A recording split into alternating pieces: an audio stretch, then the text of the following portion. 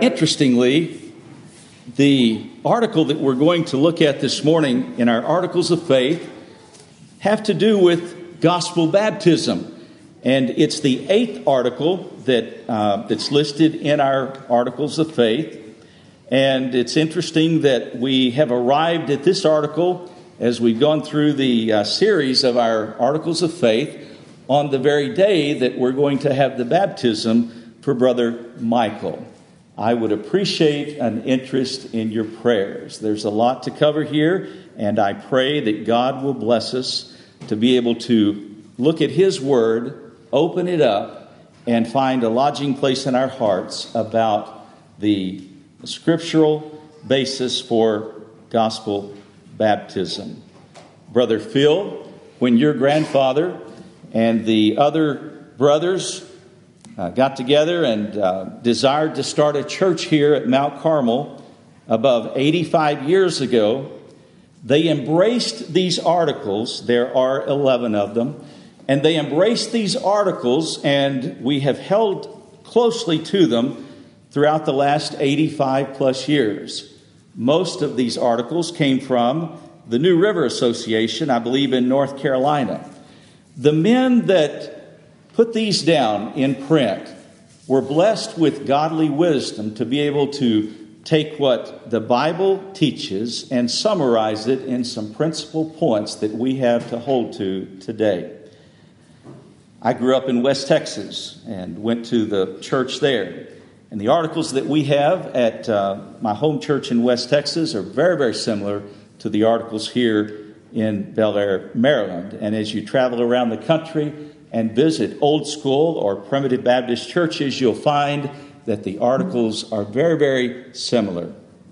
There's not a lot of places that you can travel that the articles will mirror these articles other than Old Baptist. And so I'd like for you to look at this one, and hopefully we can go back to the 5th and 6th and 7th article and see how that it applies in this 8th article of faith. Pray for me. I would appreciate it. We believe that immersion upon profession of faith in Christ in the name of the Sacred Trinity by one duly authorized by the church to administer the ordinances of God in the church is gospel baptism. And that all persons so baptized shall continue to walk circumspectly and shall have the right to partake of the Lord's Supper. So in looking at it, there's at least 4, maybe 5 really important points in this 5th article that our forefathers adopted that we have held to.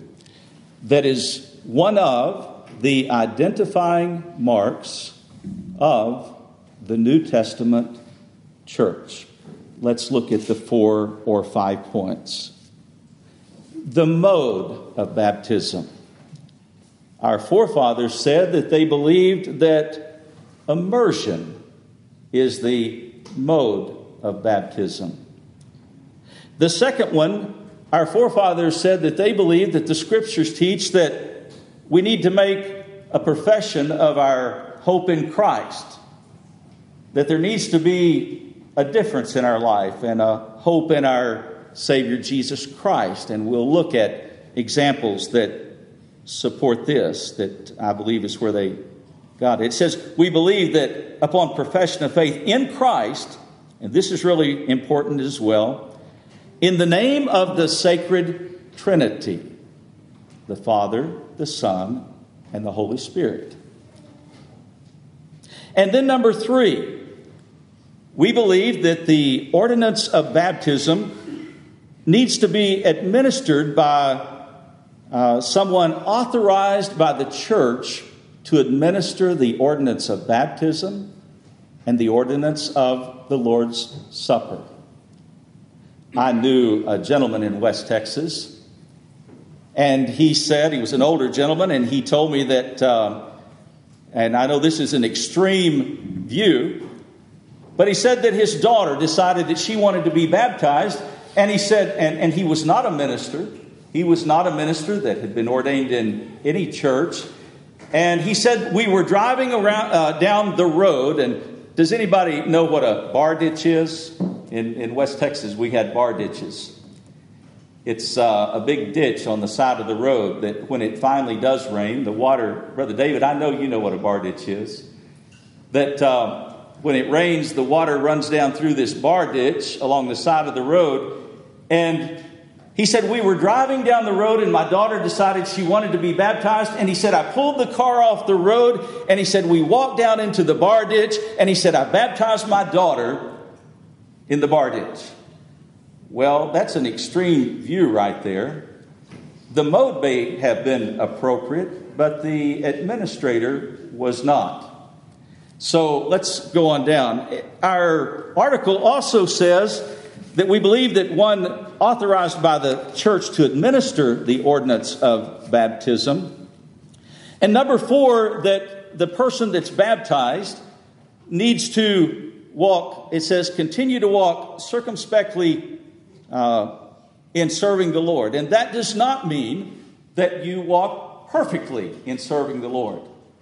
But it does mean that there is a difference in your life, and that you have acknowledged that Jesus Christ is the Lord of your life. You may make mistakes along the way, but what it means is that you're not pursuing in an avenue of sin and embracing gospel baptism and thinking that's going to make a payment for your sin, but that we are called to walk as Christians and circumspectly going forward. Now, I had the false notion. I can remember my baptism way back in 1976.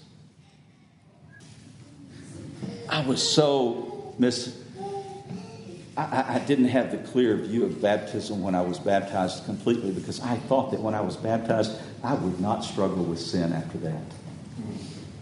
And I remember the wonderful day that I was baptized, and it was a precious day in January. My folks had not been supportive of my joining and being baptized, and they finally agreed to let me. They thought I was doing it for my grandparents or doing it for the wrong reason or other reasons. And finally, through persistence, they allowed me to be baptized.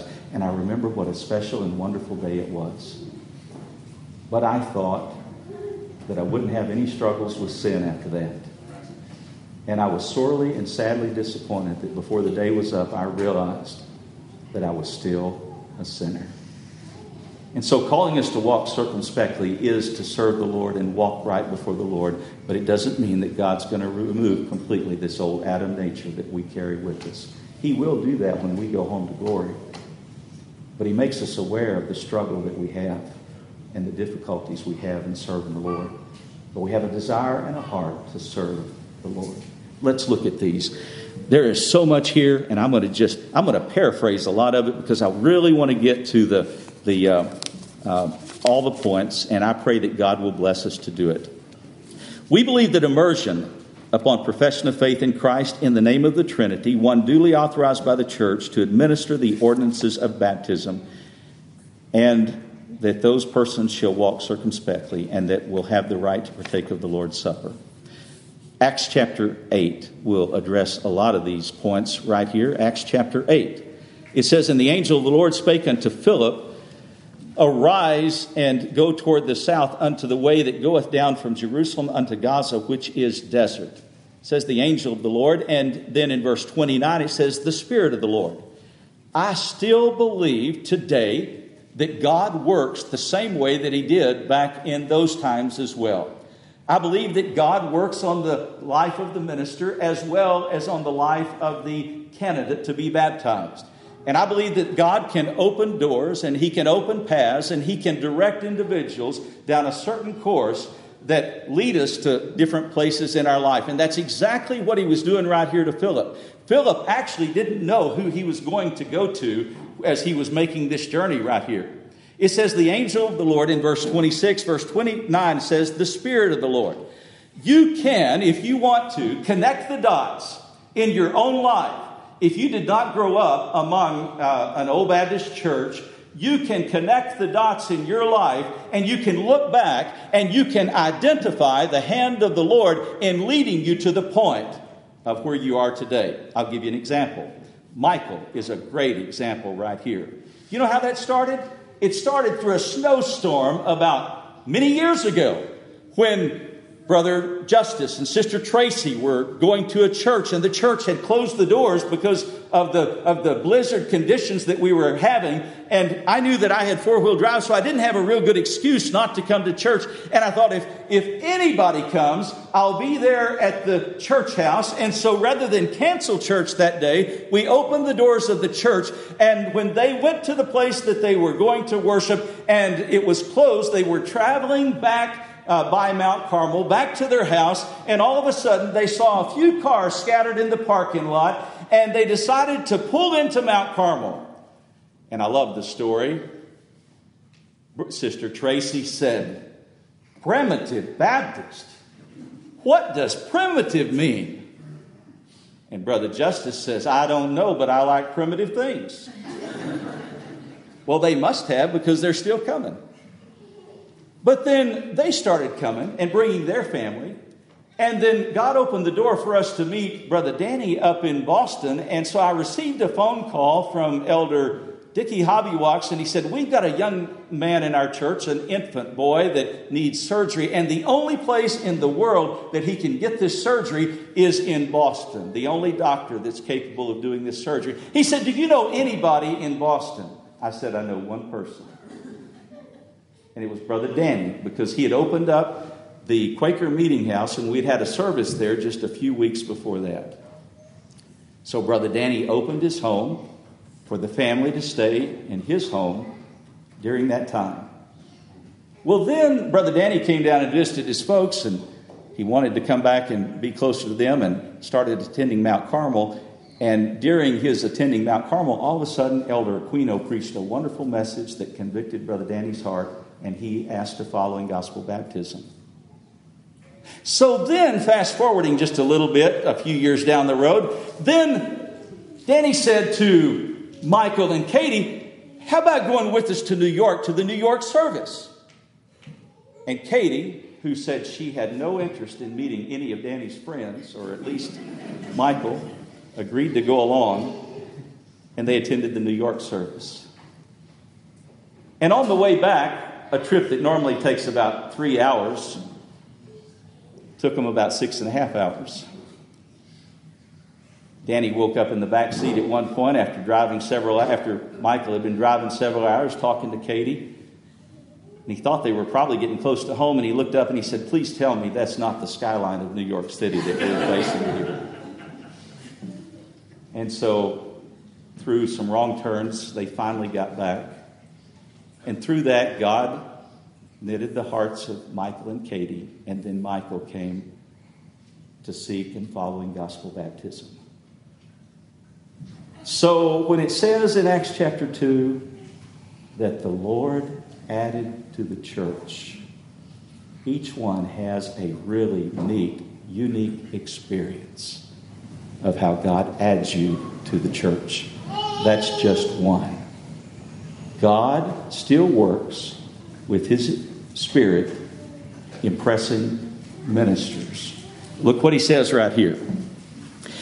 He said, "As he went, and behold, a man of Ethiopia, a eunuch of great authority, Candace the queen," it says that, "who had charge over her treasure." He had a very prestigious position.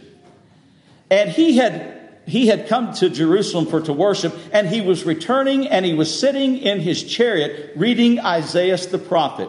Then the Spirit said unto Philip, so we saw that it was an angel earlier, the Spirit, however it works. I believe that God works with impressions today. The Lord has not audibly spoken to me, but God does bless us with certain impressions along the way. And it says that as he was returning, it says, the Spirit said unto Philip, Go near and join thyself to this chariot. And Philip ran thither to him, and he heard him reading Isaiah the prophet. And this is all that Philip said to him.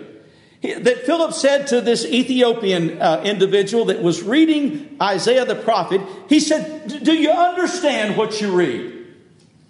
Philip didn't just all of a sudden start trying to preach to him. Philip didn't try to turn him around. Philip wanted to know where he was and what he was reading, and he was there to answer the questions that the eunuch might have. And so the eunuch said right here, he said, how can I except some man guide me? The role of the gospel minister is not to make children of God.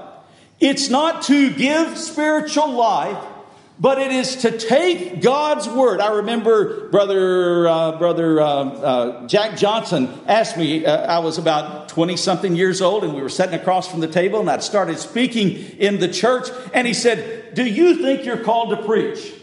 I said, I don't know how you're supposed to feel if you're called to preach. I didn't. I knew I loved reading God's word, and I loved sharing God's word, and I loved trying to open up God's word, and I rejoiced that it seemed to make a difference in people's lives. Well, right here, Philip was being used of God to open up God's word. The eunuch said, I'm reading it, I don't understand it. And he said, how can I except some man guide me? And that's the role of the gospel preacher. The gospel does not save us eternally speaking. The gospel does not give us spiritual life. God may quicken us at that time, but God oftentimes quickens us before that, or he can quicken us after that. Spiritual life comes from the new birth of Jesus Christ, and he sovereignly and solely is in charge of that himself. But look what he says right here. The gospel minister is just there to make a declaration. Okay, here's what he says. The place of the scripture that he read was, he was led as a sheep to the slaughter, as a lamb dumb before a shear, so he opened not his mouth, and his humility and his judgment was taken away. And who shall declare his generation? For his life is taken from the earth. And the eunuch answered Philip, and he said, I pray thee, of whom speakest, the prophet, or this, or himself, or some other man? And then I love this right here. Then Philip opened his mouth, and he began at the same scripture where the eunuch was reading. You know, that's a real good lesson for me. When I'm talking to somebody, I ought to be able to go right where they are and be able to talk to them about the questions that they have right there.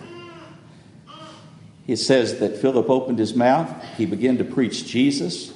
And it says that as they went on their way, they came to certain water. And the eunuch said, see, here is water. So apparently in the message that Philip was preaching to the eunuch, that he addressed many, many points of the Messiah and addressed baptism. And it says, as they went on their way, they came to certain water. And it says, the eunuch said, here is water. What doth hinder me to be baptized? I love the testimony of old brother Herb Hurst, 80-something years old, who started attending here. I miss brother Herb. He's with the Lord now. He started attending, and he said, you know, from what I read in God's word, just a few weeks after he was attending, he says, it's apparent the Lord's dealt with me in my life. And he says, looks to me like I need to be baptized. And he said, when can we do it? He didn't want to put it off, but he wanted to do it immediately. And look what he says right here. Philip gives the condition right here. Now, I enjoy going through the articles of faith with folks that want to unite with Mount Carmel through baptism, because I don't want them to be surprised, and I want them to have an opportunity to ask any questions and discuss the articles that we embrace. But there's one requirement right here that's given for gospel baptism. We understand that we're supposed to show fruits of repentance in our life, but this individual was already reading God's word. This individual already gave an evidence that the Lord was dealing with him. And he says right here, Philip said unto him, he says, the eunuch says, I see a body of water. What hinders me from being baptized? And it says, Philip said to him, he says, if you believe with all thine heart, thou mayest. Now, how do we believe in Christ? Because he plants that in our heart and in our mind. We can go over to Hebrews chapter 8 and we can see that he writes his laws in our mind and he writes them in our hearts. And he says that he will be to us a God and we will be his people. So Philip is declaring that, yes, Christ is written in my heart, Christ is written in my head. And he says Philip says to the eunuch, he says, if thou believest with all thine heart, thou mayest. And the eunuch answered and he said, I believe that Jesus Christ is the Son of God. Do you know that's a great evidence that God has given you spiritual life and that you have it on the inside. If you believe that Jesus Christ is the Lord of all, it's because you're a child of the King and he's given you spiritual life. Now look at what it says. And he commanded the chariot to stand still. And here's where this emphasizes the mode of baptism. He commanded the chariot to stand still, and they went, it says they went both, it says they went down both into the water. And it says Philip and the eunuch, and it says in the water, Philip baptized him. Now, I just want to throw this out. Baptism is representative of something. Baptism is representative of the death, the burial, and the resurrection of Jesus Christ. And when you watch Michael get baptized this afternoon, as you witness this baptism, we're going to lay him down in the water. We're not going to leave him there very long. We're going to lay him down in the water, and that's symbolic of the death and the burial. And then real soon, we're going to raise him right back up, and that's symbolic of the resurrection of Jesus Christ. And so you're going to witness the gospel being proclaimed through Michael's baptism. You're going to witness it right there. You're going to witness what Christ did for you. And Mike is saying, I want to subscribe to being a follower of Jesus Christ. Now, here's how I know that it's going to be a good day for Michael. It says they came up out of the water. The Spirit caught the Spirit of the Lord caught Philip, and it says the eunuch saw him no more. And it says, and he went on his way rejoicing. Now, I have good evidence that that's what Michael is going to do. So, in 1 Peter chapter 3, let's look at what baptism is not. 1 Peter chapter 3, verse 21. It says, the like figure wherewith baptism doth also now save us. But he says, it is not the putting away of the filth of the flesh, but it is the answer of a good conscience toward God. Did you know the time to be baptized? It tells us right here that baptism is not the putting away of the filth of the flesh. Baptism is not going to pay the price for not a single one of your sins. Not a one of them. Your sins are paid for. If they're paid for at all, they're paid for on the cross of Calvary. And Jesus Christ paid the price of your sins, and he paid it in full. We sing the song, Jesus paid it all to him I owe. Sin hath left a crimson stain, but he washed me white as snow. Your sins have been paid for by the blood of Christ. Baptism is not going to pay the price for your sin, but I'll tell you what baptism will do. Baptism will identify you as a follower of Jesus Christ. And it says that baptism is an answer of a good conscience toward God. Anybody here have a conscience? Yeah. Lord, ever stir your conscience? Did you know the time to be baptized is when the Lord stirs your conscience? It's not when the preacher tells you to.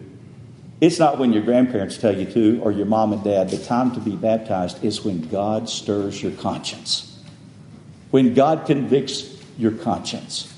I remember one sister called on a Thursday one week. This was years ago, 26 years ago. And she said, why is it that every week you've been preaching about baptism? And I said, I'm sorry that I haven't been. And I'm sorry that I haven't been preaching about baptism. I said, it may very well be that it's the Lord speaking to your conscience about baptism. And she came forward the following week and sought gospel baptism. So baptism is not the putting away the filth of the flesh, but it's the answer of a good conscience toward God. It is an answer of a good conscience toward God. Okay, let's look at another example right here. Matthew chapter 3. Really, really good example right here. Boy, I hope we can just really plow through this real quick, because I really want to get to a couple more points. I'm going to just speed through Matthew chapter 3. Please go and read all of Matthew chapter 3. It's really, really good. It talks about John preaching in the wilderness, and the message that he's preaching is, repent ye, for the kingdom of heaven is at hand. And he was making a way for Christ. And as John was preaching and baptizing in Jordan, and there were folks that were coming and they were confessing their sins, and all of a sudden the Sadducees and the Pharisees began to consider this baptism. But here's what John said to them. So if baptism was going to give you spiritual life right here, John just caused some folks to lose spiritual life, because look what he says. He says, then went out to him unto Jerusalem, unto all Judea, all the region round about Jordan, and were baptized of him in Jordan, confessing their sins. But when he saw many of the Pharisees and Sadducees come to his baptism, he said unto them, O generation of vipers, who hath warned you to flee from the wrath to come? He says, bring therefore forth fruits meet for repentance. What is he saying right there? He's saying that when God does a work in your life by the Spirit of Almighty God, there is some degree of evidence in your life that you're a different individual. Wouldn't you attest to that? Those that God has worked in your life, you're not the same as you were before. Elder Compton used to say, he said, we're not baptizing folks on who they were, we're baptizing them on who they are. When the Lord visits you with His Spirit and gives you spiritual life and causes you to be born again, you're a different individual than you were before that. And so here's what John is saying right here. He says, you folks need to bring forth some fruits that are meet for repentance if you want to follow in gospel baptism. Now let's fast forward it here just a little bit. John was baptizing, and all of a sudden, Christ. Now, if baptism was for the purpose of putting away your sin, why did Christ seek baptism? Because He was sinless. He was. And so baptism, it says, we'll look at Christ's words specifically. He says, I indeed baptize you with water unto repentance, but he that cometh after me is mightier than I, whose shoes I'm not worthy to bear. He shall baptize you with the Holy Ghost and with fire. And he said, and then it says, Jesus cometh from Galilee unto Jordan unto John to be baptized of him. Can you imagine that? Jesus Christ coming to John to be baptized of him. And look at John's response. John forbade him. John said, Jesus, I need to be baptized of thee, and you are coming to me? And look what Jesus Christ said. Jesus answered and said unto him, suffer it to be so now, for thus it becometh us to fulfill all righteousness. Do you know why one of the main reasons we ought to be baptized is because Jesus Christ set the example for us. And number two, it says that it's to fulfill all righteousness. It's a righteous act that honors the Lord in following in gospel baptism. Now let's look at what happens after this. It says that, and Jesus, when he was baptized, and here this addresses the mode of baptism again, and Jesus, when he was baptized, he went up straightway out of the water, and lo, the heavens were opened unto him. This mode, in every case that you look at, you'll see the same mode of baptism of going down in the water or coming up out of the water. Let's look what happens here.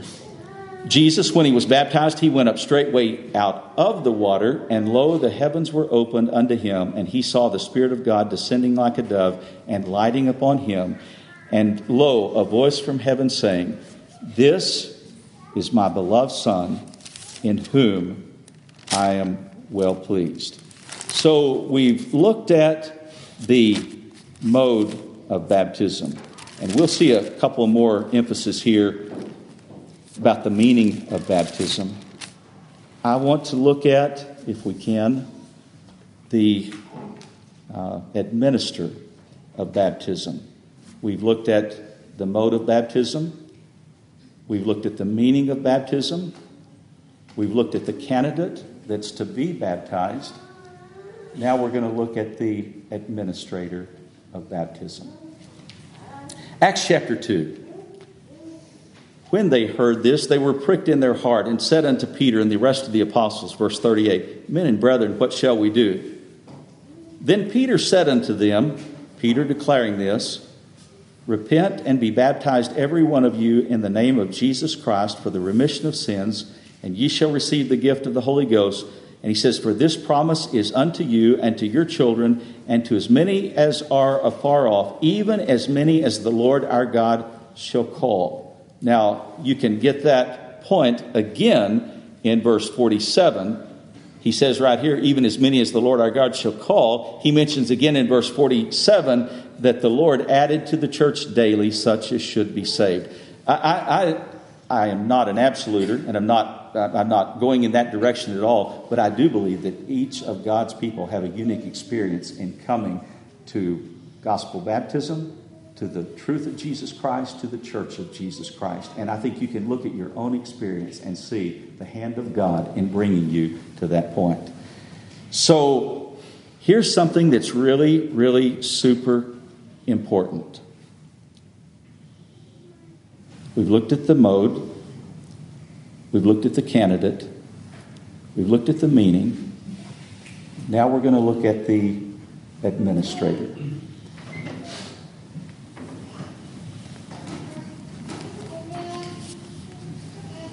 The article says that the one to administrate the ordinance of baptism is one that's recognized by the church. What does that mean? I wondered why our forefathers put these layers of protection in the church. I talked to Brother Andrew Huffman this morning, and he always helps me, and he opens up God's Word, and he helped me a whole lot in many areas. Whether he puts on his attorney cap or his preacher cap, he's a great, great blessing to me, and I appreciate his good counsel. The church does not make preachers. The church doesn't do that. The Lord is the one that calls individuals to preach. The church can assemble together, and the church can recognize someone that they think might be called to preach, but if the Lord has not called them to preach, it'll be a disaster to that individual and to the church as well. And I've known a few cases where folks were ordained that later on it was manifest that maybe it was an old grandmother or an old sister in the church that wanted her grandson or son ordained, and they pushed for it.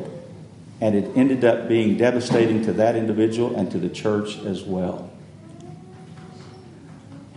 There's some identifying marks that we can look at and recognize if the Lord has done a work in the life of an individual and called them to preach the gospel.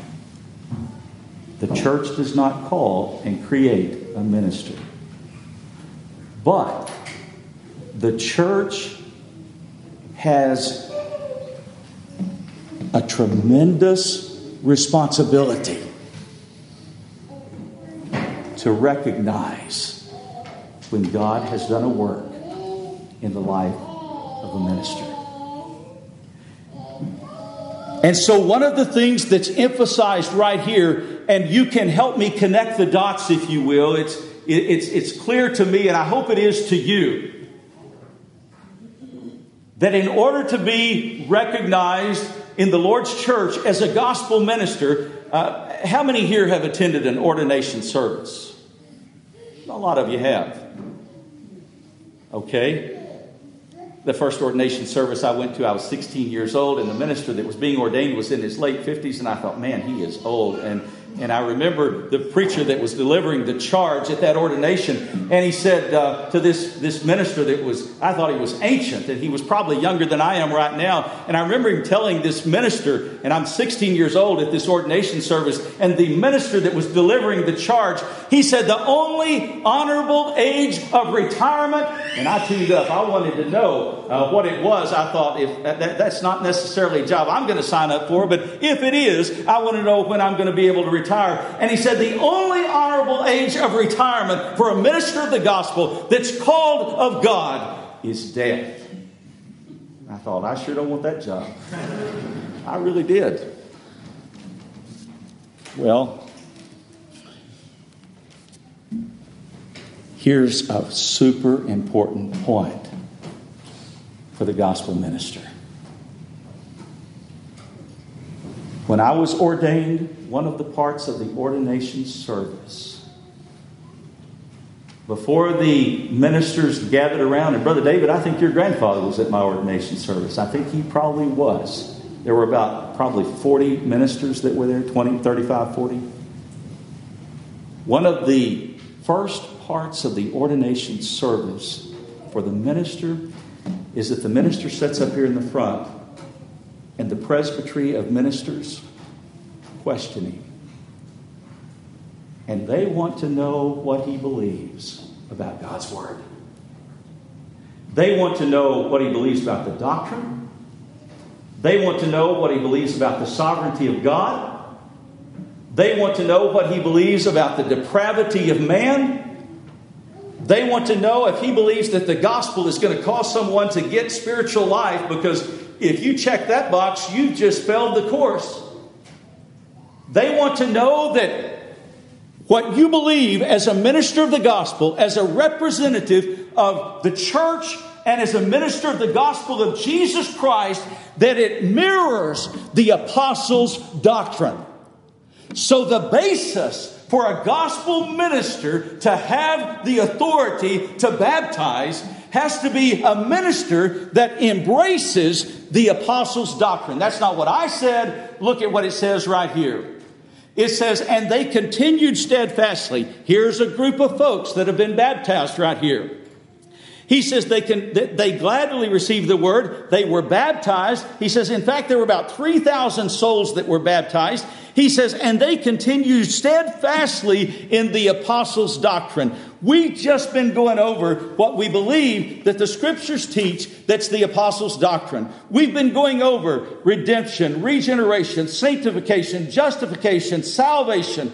We've been going over depravity. We've been going over election and predestination. And these are points that are in God's Word, that before a minister of the gospel, before folks will lay their hands on him and acknowledge and declare that he truly is called of God to preach the gospel of Jesus Christ, he has to pass a litmus test that he believes in the principal points of the doctrine of Jesus Christ. Now, let me just toss this out. I did not grow up among Primitive Baptists. I grew up in other orders. And when I turned 11 years of age, and I was almost 12 years of age, the pastor called my mother, and he set up an appointment. We didn't go to this church a lot, but we did sometimes. And the pastor called my mother, and he said, your son is just about to reach the age of accountability, and we need to set a meeting up with him. And I'll never forget. I sat across from this large desk of the pastor, and about 11 and a half years old, almost 12 years old. And he said, you are just about to reach the age of accountability. And there's two things that you need to do to secure your home in heaven. I love this minister. He preached my grandmother's funeral, and I loved him dearly. And I put a lot of stock in what he said. He said, you need to follow in gospel baptism, and you also need to make a public profession of faith in order to secure your home in heaven. And something just didn't click. And I remember saying to him, I really want to go to heaven, but do I have to do both of those things?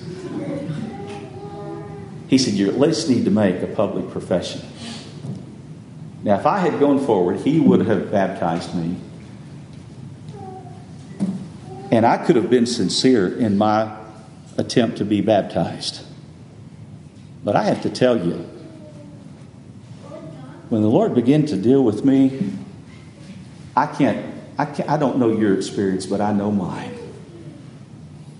When the Lord began to deal with me at 16, 15 and a half years of age, and all of a sudden He began to open up my understanding that He was sovereign and I was depraved, and these principal points of the gospel of Jesus Christ became precious to me, I wanted to be baptized by a minister that had opened up God's Word and taught me these wonderful principles. Now, you can run over to Acts chapter 19. Andrew and I talked about this morning, and so I'll just share this with you right here.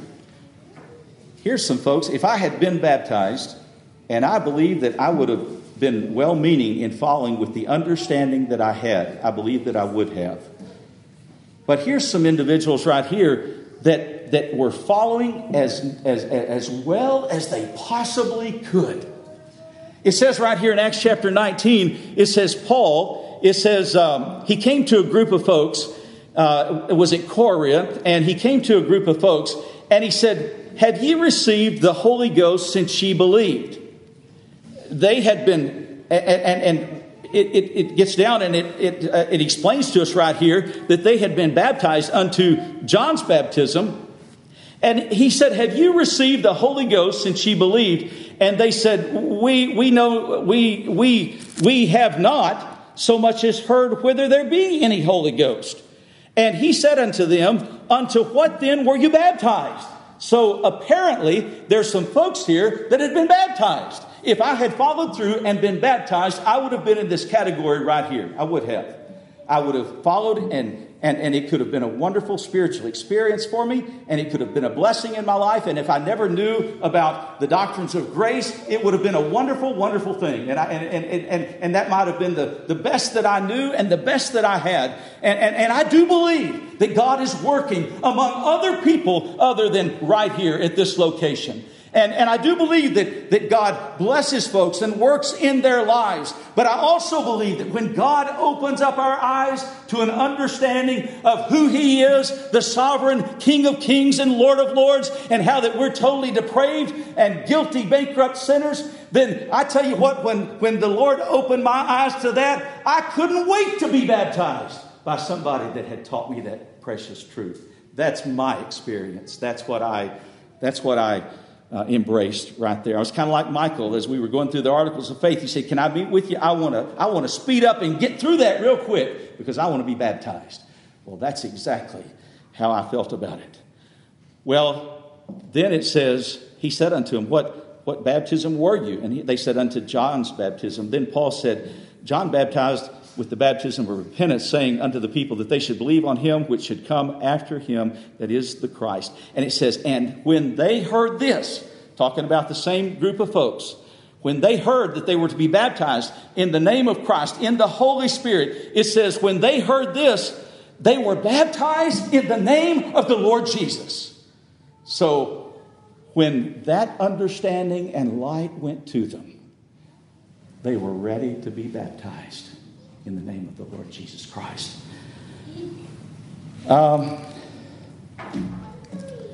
Another point right here. In Matthew chapter 28. I know we're out of time, but please bear with me a couple of minutes. This is so good, and or at least it is for me. I hope it is for you. I hope it is.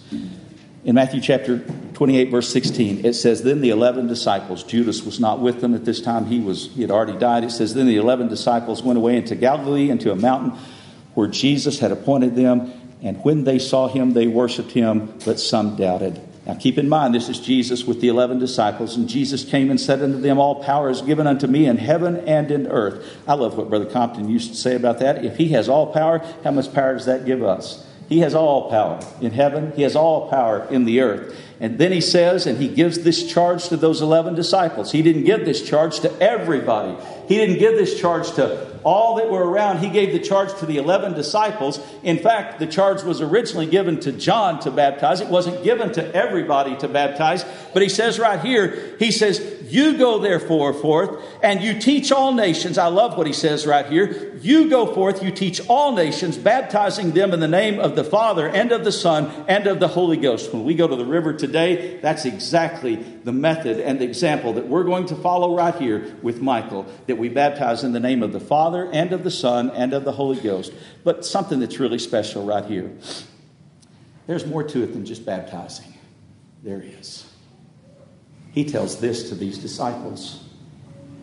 He said, you go teach. Do you know that's part of preaching? Preacher's not just getting up and saying a bunch of words that you can't understand, or in a rhythm or in a mode that you can't keep up with him. A minister of the gospel, if he's preaching, he's teaching, he's opening up God's word. And he says right here, you go forth and you teach. And then he says, and you baptize. And then he says, and you teach again. You teach, baptize, and teach. So, I believe that one of the reasons that our forefathers put these layers of protection in, one reason is, if you start compromising and moving the line, whether it's in the mode, where are you going to stop? If you start compromising and moving the line on the individual and the requirements of the individual, somebody could come and say, well, I believe in a higher power. I know a lot of folks believe in a higher power. I've met some folks at the toll booth in Delaware that believe in a higher power, but they don't believe in Jesus Christ. So you can move the line there. Or if you move it on the administrator. I believe our forefathers knew that if indeed we believe, and this is not an arrogant, please, if I pray that the Lord will silence my tongue if I'm doing this in arrogance or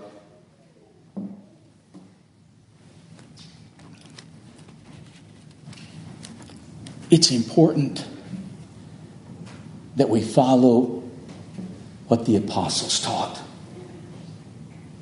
And I believe our forefathers knew that we're prone to deviate and compromise and move our positions. And they put some layers in place that would protect us in the mode, in the meaning, in the individual, and in the administrator. I believe, as sure as I'm standing here. In fact, I'm just going to read it. I love this. I believe this and I love it. I do. Psalm 48.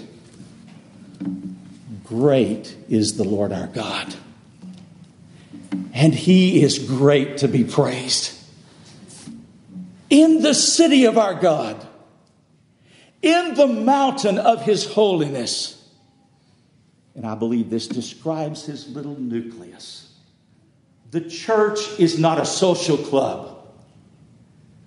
The church is not a civic organization. The church is not a business. You can't run it like a business. But the church of Jesus Christ is a little called out assembly of God's people that He calls together to unite together to help us to get from this life to heaven. Not to pay the price for our sins, but to help us in our journey along. Don't you help one another? Help us to help one another? That's the purpose of the church. That's why God gives you the gifts that He gives you, is to help, not just for yourself, but to help other people. And He says right here, He says, beautiful for situation. I love this. The joy of the whole earth is Mount Zion. That's the church. It's beautiful to the Lord, and it ought to be beautiful to us. This little, it's called Pilgrims and Strangers, this little called out assembly, they come together to serve the Lord. And so our forefathers put some things in place that help us as a church body, as a church family. Andrew Huffman said that he encouraged the folks that he's pastoring. He said, we did an exercise. He said, we took a piece of paper and we drew 4 categories. And he said, we put checks by each of the categories as we looked at each one of the baptisms. We looked at the mode, we looked at the candidate, we looked at the person being baptized, we looked at the administrator. And he said, the meaning of baptism.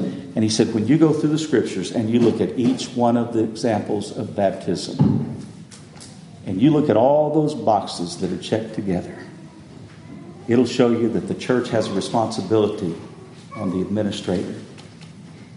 That there is a meaning on baptism itself. That the candidate themselves have to have God working in their life. And he said, you can look at that as a whole and you'll see. I think that'd be a great exercise for us to go through and look at that. That's why Primitive Baptist, Old School Baptist, require that we be baptized to be in the Church of Jesus Christ. And by one that's recognized as a minister of the gospel that holds to the doctrines of grace. May God bless you.